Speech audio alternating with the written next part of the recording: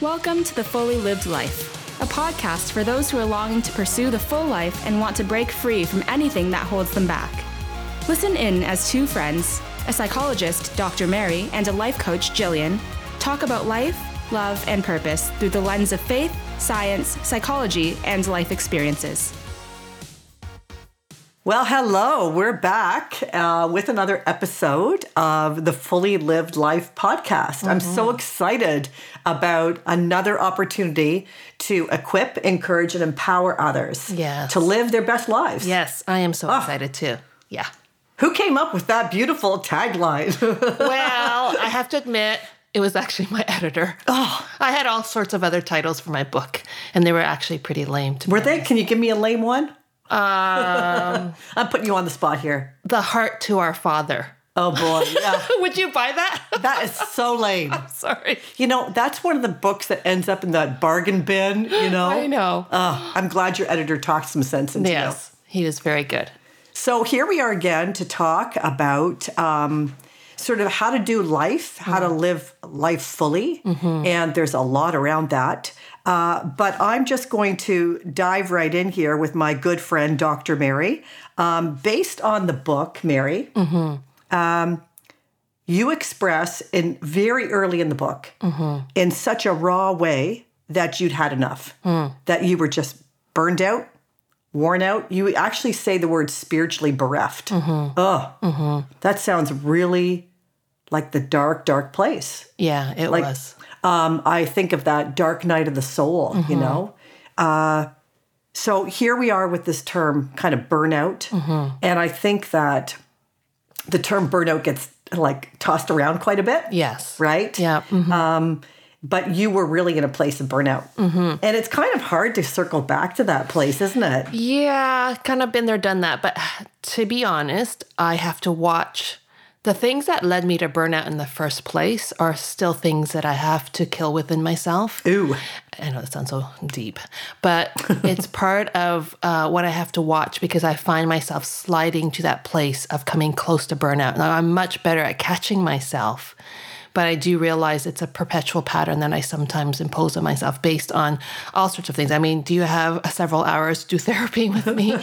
But in all seriousness, I do want to unpack it because I think in the years that I've been seeing people, not just in clinical care, but also in coaching, and I know you've seen the same thing. Right. We've talked about it. The sheer number of people who struggle with burnout and depression and just being empty. Yes. Is the word that they will often describe, is just massive. It's beyond, I mean, I don't even know what the stats are with that. So I think that the issue of burnout is something that we'll need to camp on for some time. We will. In a future episode. So we will circle back to that in future episodes. But I wanted to open with that because, like, quite frankly, from the outside, you have it all together. Well, I mean, I think that's how people would perceive you, is that you have it all together. And I know that's not true. And others who have heard you speak, you are so authentic when you speak. Thank you. You're at that point now where it's kind of no holds barred, right? Like, what have you got to lose now by telling your story in order to help others? Yeah, I wasn't always that way. I know. Part of how I got to the place of burnout is I am a recovered people pleaser. Okay, so I am Mary. I'm a recovered people pleaser. I have been sober how many days? I'm talking about days. But we joke about that a little bit, but it's not to cause any offense. But we all have kind of these areas in our life that create this need to do things and relate to the world in such a way that's kind of false. Yeah, exactly. So when I put as much effort as I did into putting on a certain front, wearing multiple masks, trying to pretend like I had it all, I mean, it's exhausting. And of course, when is enough enough? Right. And I realized that underlying all of that was this deep sense of shame, the sense that somehow I had to earn people's approval and their love and their acceptance. And it's in some ways like a drug because you never get enough, because as soon as you get some, you empty out very quickly because it's not happening internally. It's kind of externally fed. and then you have to go out and get some more. And so at the height of what others may see as success, I was running a practice with multiple therapists. I was involved in 6 different ministries. I was also, I know you laugh, I was raising my kids because they would have been toddlers at that point, and I was trying to be the best possible wife that I could be, daughter, sister, friend, and all of that. And I was wearing all those different hats. Yeah. And I don't think at that time, because with that comes a lot of affirmation.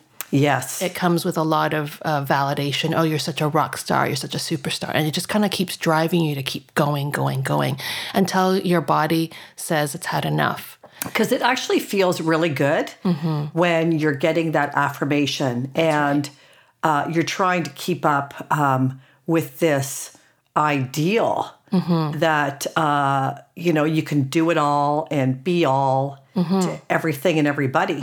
And you hit the word ideal. Why do I need an ideal? If I am worth in myself as who I am, I don't need to have an ideal. But ideal comes because we feel so broken, we feel so limited, we feel so unworthy, like we don't have enough to offer, right, that we have to continuously project this other ideal, that somehow with that ideal I can gain acceptance and love.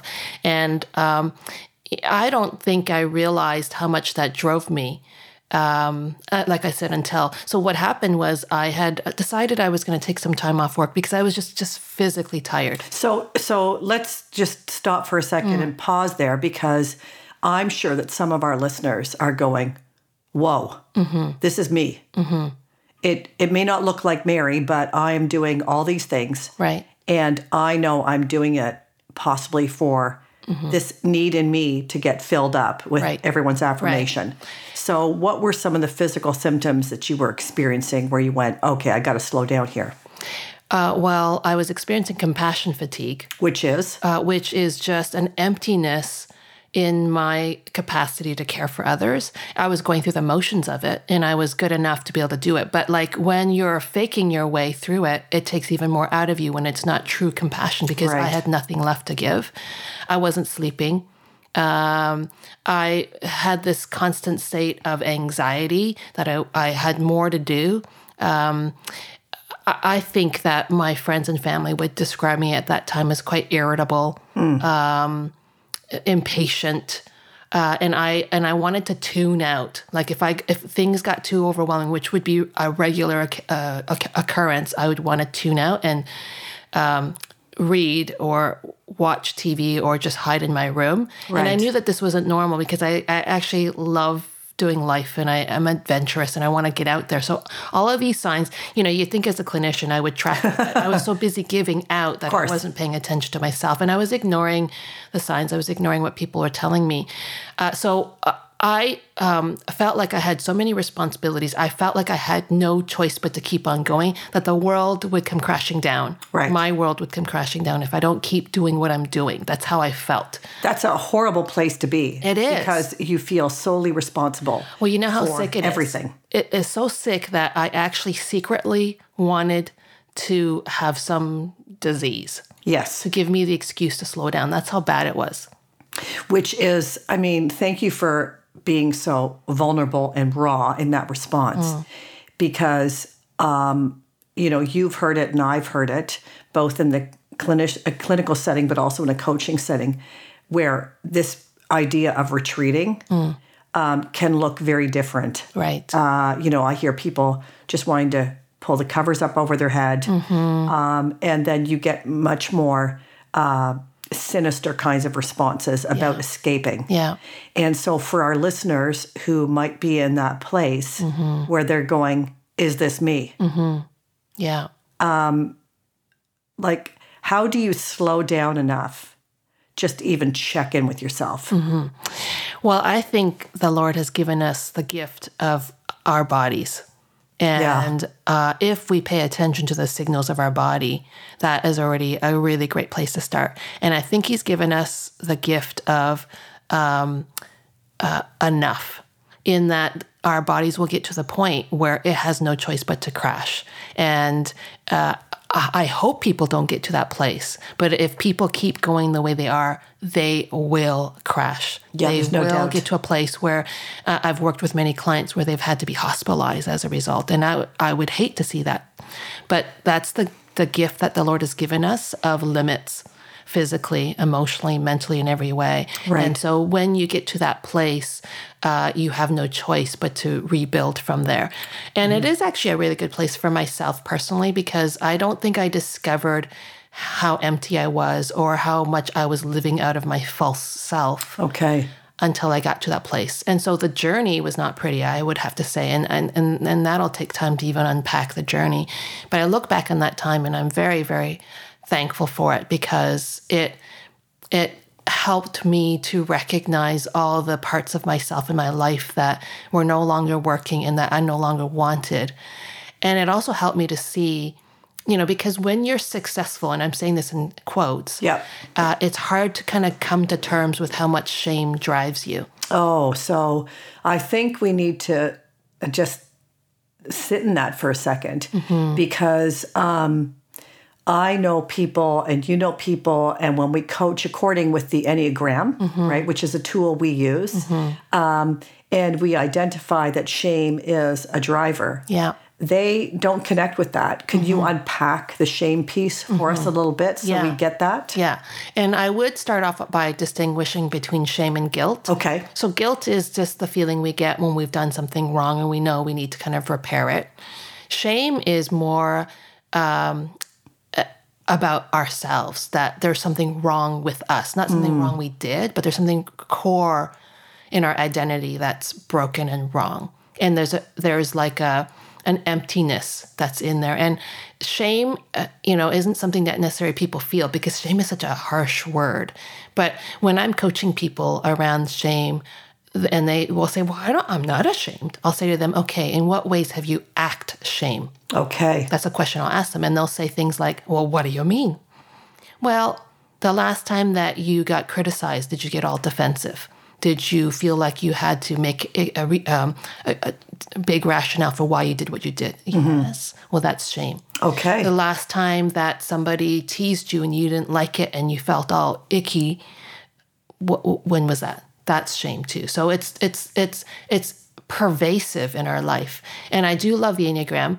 And I love the coaching, the training that you and I got on the IEQ-9. Yeah, great coaching. Great coaching, because it's a well-developed tool. It's more than a tool, system. And we'll put the link to that, the IEQ-9 out of South Africa. We will put the link to that in our show notes, because it is, I think, in my opinion, the best assessment tool in the Enneagram world out there. Yeah, and I think what it did for me personally, I mean, I have to be honest, as a psychologist who has done a lot of research, done a lot of assessments. Yes.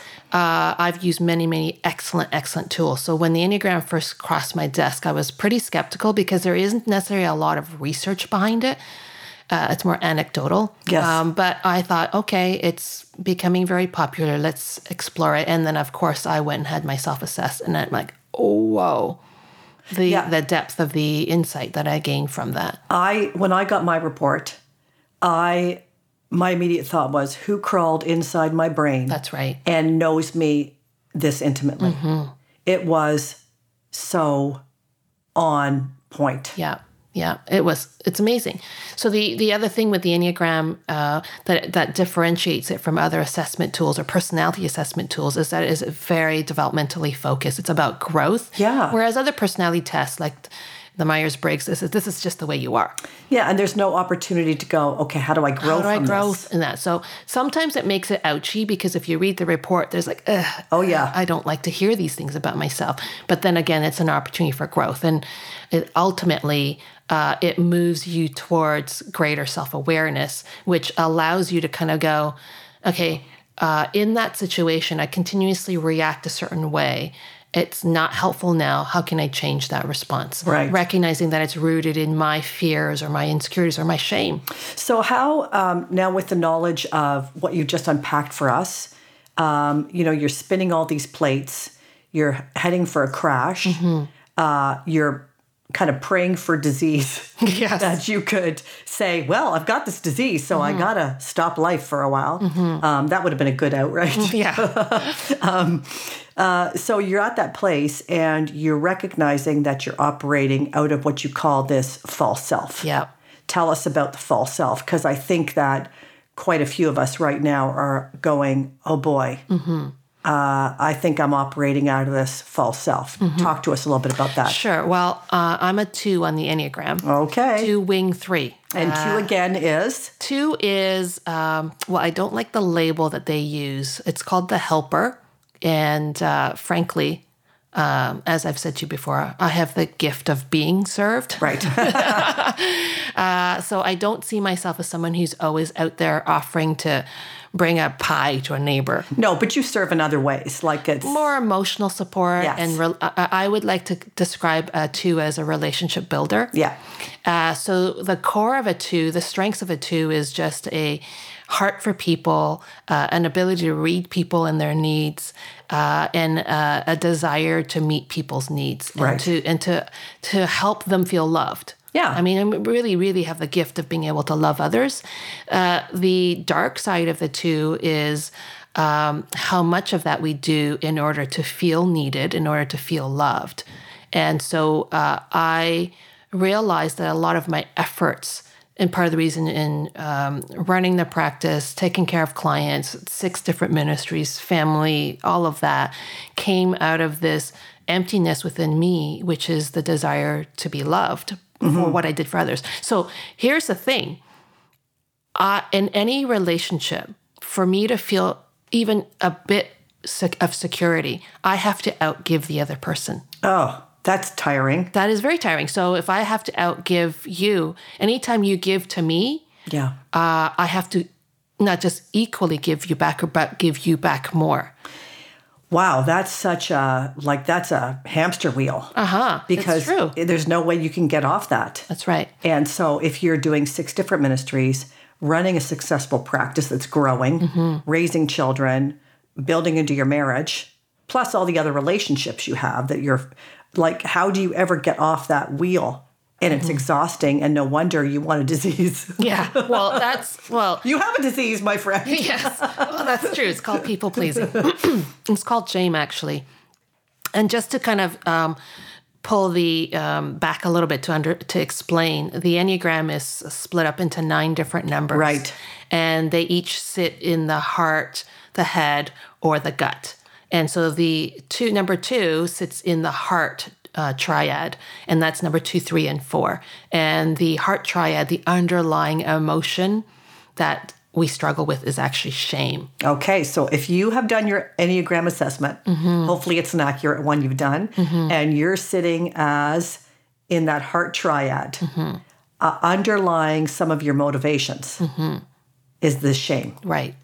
And it's the sense that as a 2, I have to earn people's love and approval by helping them. Right. A 3, they earn it through success.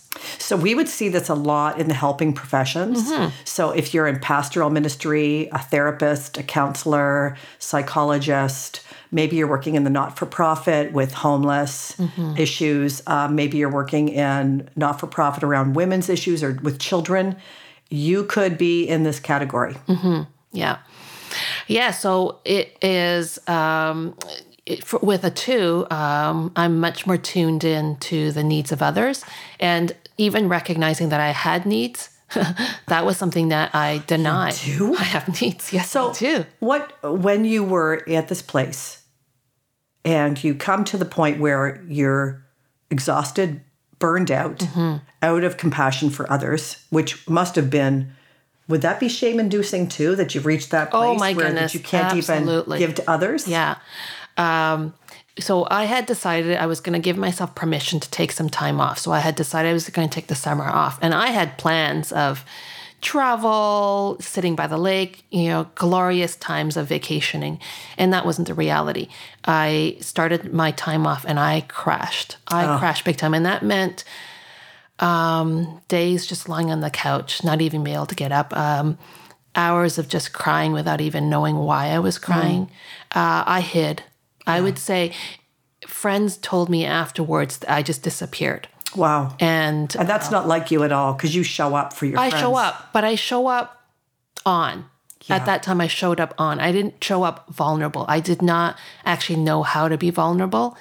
And, part of what I did in my growth was spiritual direction, and I did it within a group. And I remember a time of praying where it was the story of Jesus coming to the lame man. Mm-hmm. And the lame man was like, had all these reasons why he wasn't getting into the pool. And I remember at that time, as I was praying for it, I was really aligning myself with that lame man. Yeah. And I just cried out, when is it my turn, Lord? Yeah. When is it my turn? I remember reading this in the book, and I'm just going to read out. Can I read this? Sure. You say in the book that you felt like the lame man in the scripture at the pool of Bethesda, waiting to get the healing waters. You're helping everyone else get there. You're caring for everyone. You're carrying them to the waters. And you're giving out mentally and spiritually and emotionally. But you are lame in all those areas yourself. Mm-hmm. And when Jesus comes to you to ask you what you want, you just say, when is it my turn? Mm-hmm. I'm helping everybody else. Mm-hmm. When is it about me? Mm-hmm. Boom. Yeah. Oh, my goodness. I know that there's a lot of listeners who are resonating with that. They're probably yelling right now at whatever device they're listening on this podcast. They're going, yeah, that's me. Mm-hmm. Like, I'm that person. I'm the one saying, when is it my turn? Mm-hmm. Yeah. And I can feel the emotions of it. I can feel it stinging my eyes right now, just thinking about that time, because it was such a painful recognition of my vulnerability and recognition of my needs. Yeah. At that time, through the process of spiritual direction, I remember my friend looking at me, and she'd been praying for me. And she says, I see a wall around your heart. Oh. And she says, what will it take to bring down the walls of your heart? And she says, I have a hammer here, honey. Yes, I would love to be able to help you break it down. Wow. But you have to be willing to. And that shocked me. Yeah. To think that I had a wall around my heart, because I was so busy giving to people. I never thought of it that I was actually shutting my heart from really being vulnerable and honest about my needs. And here you are, holed up in your place by the lake, not reaching out to anybody. And I know that you're wired for relationship. Mm-hmm. That must have been an incredibly lonely time. Yeah, it was. It was very lonely. But the one thing that it forced me to do was to really get real with Jesus. And so I spent a lot of time just crying out, journaling, because I communicate through journaling. And I didn't filter it. I didn't try to be a good Christian. I didn't try to say the Christianese. I just kind of let it hang out. How angry I was, how betrayed I felt, how alone I felt, how rejected I felt. And I know in retrospect that they weren't necessarily true in my life, but it was true in how I felt. Yeah. And I think that's a really good point. And I think that a lot of our listeners might need to hear that is you can get really raw and you can get really real. Yeah. In relationship with Jesus. Mm-hmm. You don't have to hold anything back. Right. I mean, when we look at the Psalms, we see David just, railing his fists and crying out. And he's just like an emotional roller coaster, right? Mm-hmm. But he was completely real. Yeah. He was very authentic. Yeah. It was kind of a no-holds-barred relationship. Mm-hmm. And I think for many of us that have been raised in the church, we may have felt that those emotions are wrong. That's right. And again, that feeds into that shame model, right? Exactly.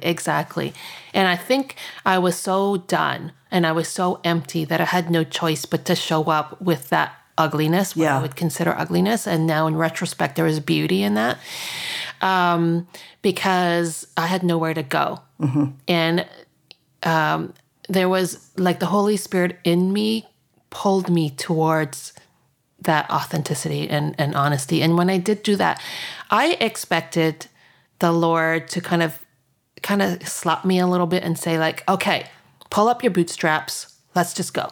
And instead, I had experience after experience of his love for me. My goodness, like he said things like, I delight in you.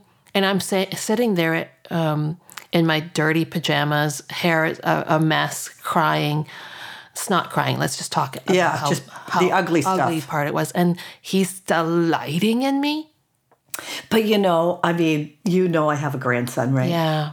Who's got like a snotty nose right now. Yes, he does. He's got this green little nose and, it's snot on it. And he licks it. Like he does this, he doesn't know how to use the tissue, obviously. So he's just constantly licking his snot. And he hasn't got less delightful. Right? He hasn't. And he's like, I can look at him with his snotty little nose and his wiped all over his face and his shirt. He's not less delightful to me. Yeah. And why is it we feel that we become less delightful in our ugly stages? Where does that lie come from? From the pit of hell. Yeah, that's a crappy one. Yeah. Well, again, shame is there's something wrong with us. There's something wrong with our identity. There's something wrong with my lovability. That's kind of where I sit as a 2. Yeah. So let's bring some hope into this, because this is it's a really painful place, and I'm sure that I resonated with it because of my own journey with burnout. But you're moving towards this delight. You're moving towards even that knowledge that you can be delighted in. Talk to us a little bit about the upswing. Yeah, and it's not instant. No, and that was 15 years ago. I mean, it was a long time ago.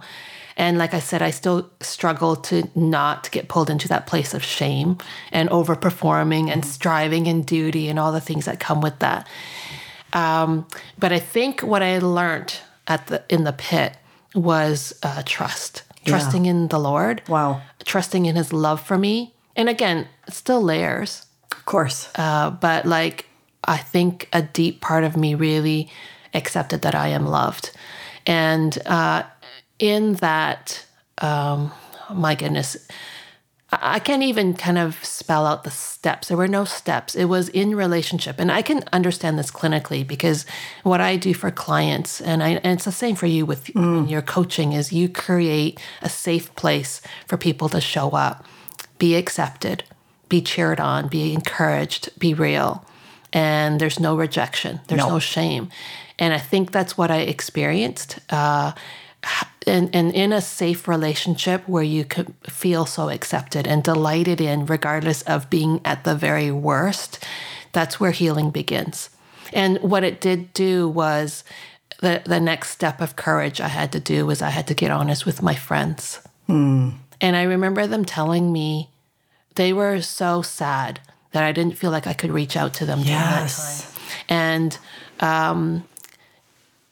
And so I have to own that, because I chose to go it alone, and it was not wise on my part. It was just where I was at. And as a friend of yours, it's not. I think we were sad because you were in that place, and you were masking it so well. Yeah. From us all, that we couldn't see the depth of where you were. And so, don't add any more shame to yourself about that, because there are seasons where all of us hold back because the energy that it takes. Yes, very right? true. Just the sheer energy that it takes to wipe our snotty noses and show up in a relationship is just too much. Yeah. Yeah. And I think that's part of the reason why my alone time with Jesus was so important. And I think about my journey, which hopefully we'll have a chance to unpack. I really got to know Jesus as friend. Later in my journey, I got to know God as my Father. But all of that was an invitation to intimacy and safety in those intimate relationships. And as I think I really settled myself in that relationship with Jesus, it gave me the courage to begin to experience it with friends. Yeah. My husband has been my rock throughout all of this. So his name is Peter, after all. His name is Peter, yeah. And he was certainly very present through all of this. I mean, his gift to me was his steady presence through it. He's an engineer, so he's not wired for that level of emotional support that I need as a female. But his steady presence, his acceptance of where I was at, him giving me space to just go and be snotty and having no demands on me was such a gift. Oh, yeah. And so I think, though, that I also then was able to, out of that, start to be more honest with him, too. And I don't think he even realized the depths of what I was going through because I didn't even know how to share. I didn't even know how to be that open. Yeah, and as an engineer, he would want to fix it. Yes. Right. And unfortunately, the men in our lives, they like to fix things, right? So when we go to them with our deep stuff, they take on the burden too. And I'll often say to my hubby, you know, I'm just telling you this. I don't need you to fix it. Right. And that's actually great that you do that because my husband has asked me, can you please cue me? Right. Is this head talk or is this heart talk? And he's very, very good now at doing the heart talk as long as I cue him. Right. And I'm also learning because that's the other thing about as becoming a healthier too is beginning to not just recognize my emotional needs, but to take responsibility for them. Oh, that's good. Because part of the dark side of it too is that we wish everybody would guess. And we think that I'm so good at reading your needs. How can you not read mine? Right. And so I expect that my husband's going to guess. And I'm regularly disappointed when he doesn't know. And he's told me that before. He says, I don't know what I don't know. Right. So let's go back to that tweetable, that name. Yeah. Tweetable. You said, oh gosh, now I can't remember. You're getting better at recognizing your own emotional needs. And also taking responsibility. And taking responsibility for them. So how many of us out there are actually taking responsibility for our own emotional needs? Right. Yeah, that was a huge learning. Instead of just waiting for everybody else to notice us, pay attention to us, and then sulk. Right. And feel like we're unloved. I don't like the word sulk, okay? I was just quiet. Yeah. You're sulking. Okay, I was just sulking. Totally calling you out on that. I was totally sulking. And you know, as an 8, on the Enneagram scale, which is the active controller, oh, I hate that. Why? I just do. You hate the title, but not hate being a number. Well, I'm better at it now. Well, that's for another show. That's for another show. Okay. But one of the ways I sulk is by retreating. Retreating from relationships, retreating from the fight, retreating from whatever. Right. And then expecting people to pursue me.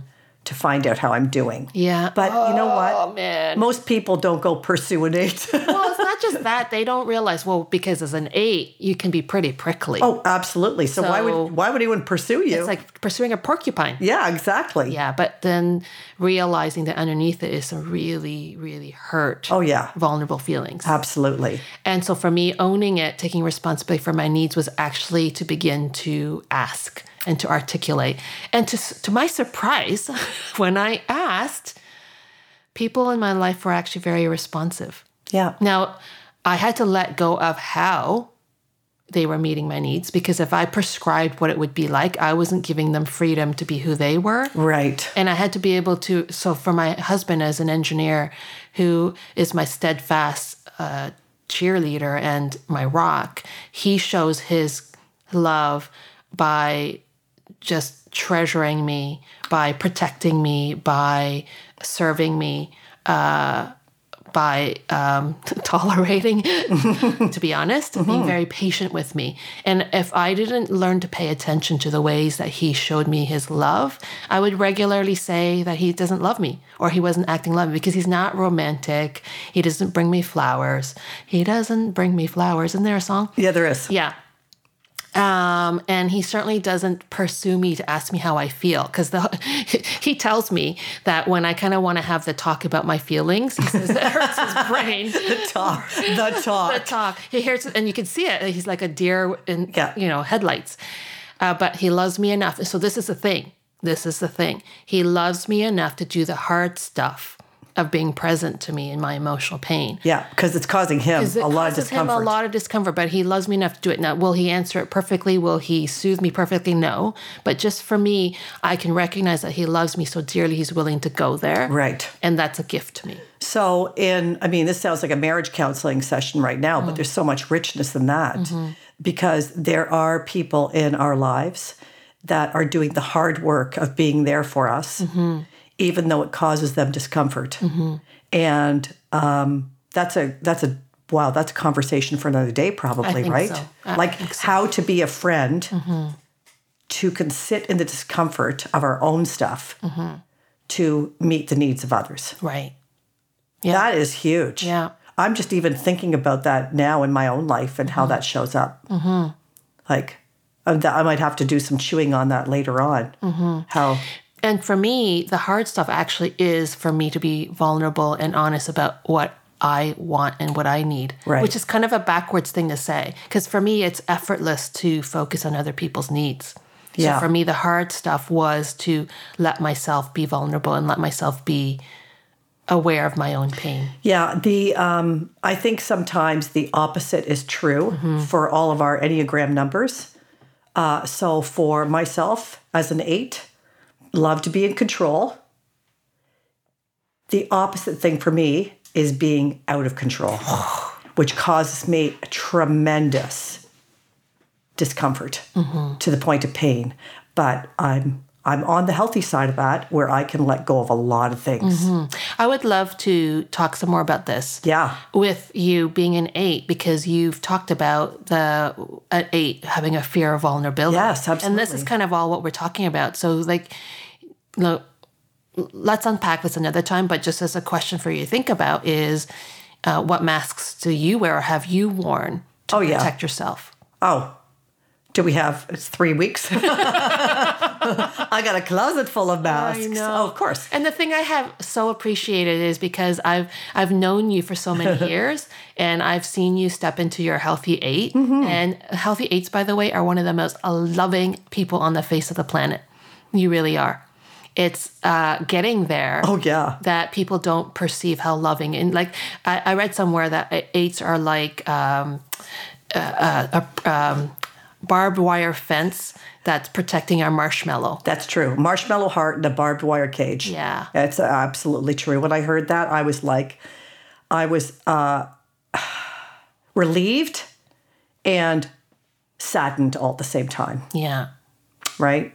Yeah. I want to unpack that. Yeah, we will. Let's do that. So for our coaching time today, because we want to finish all of our podcast sessions with some coaching, some clinical insight, which you've given us, which is huge, but some coaching as well. So number one, how as a listener are you responding to that idea of shame?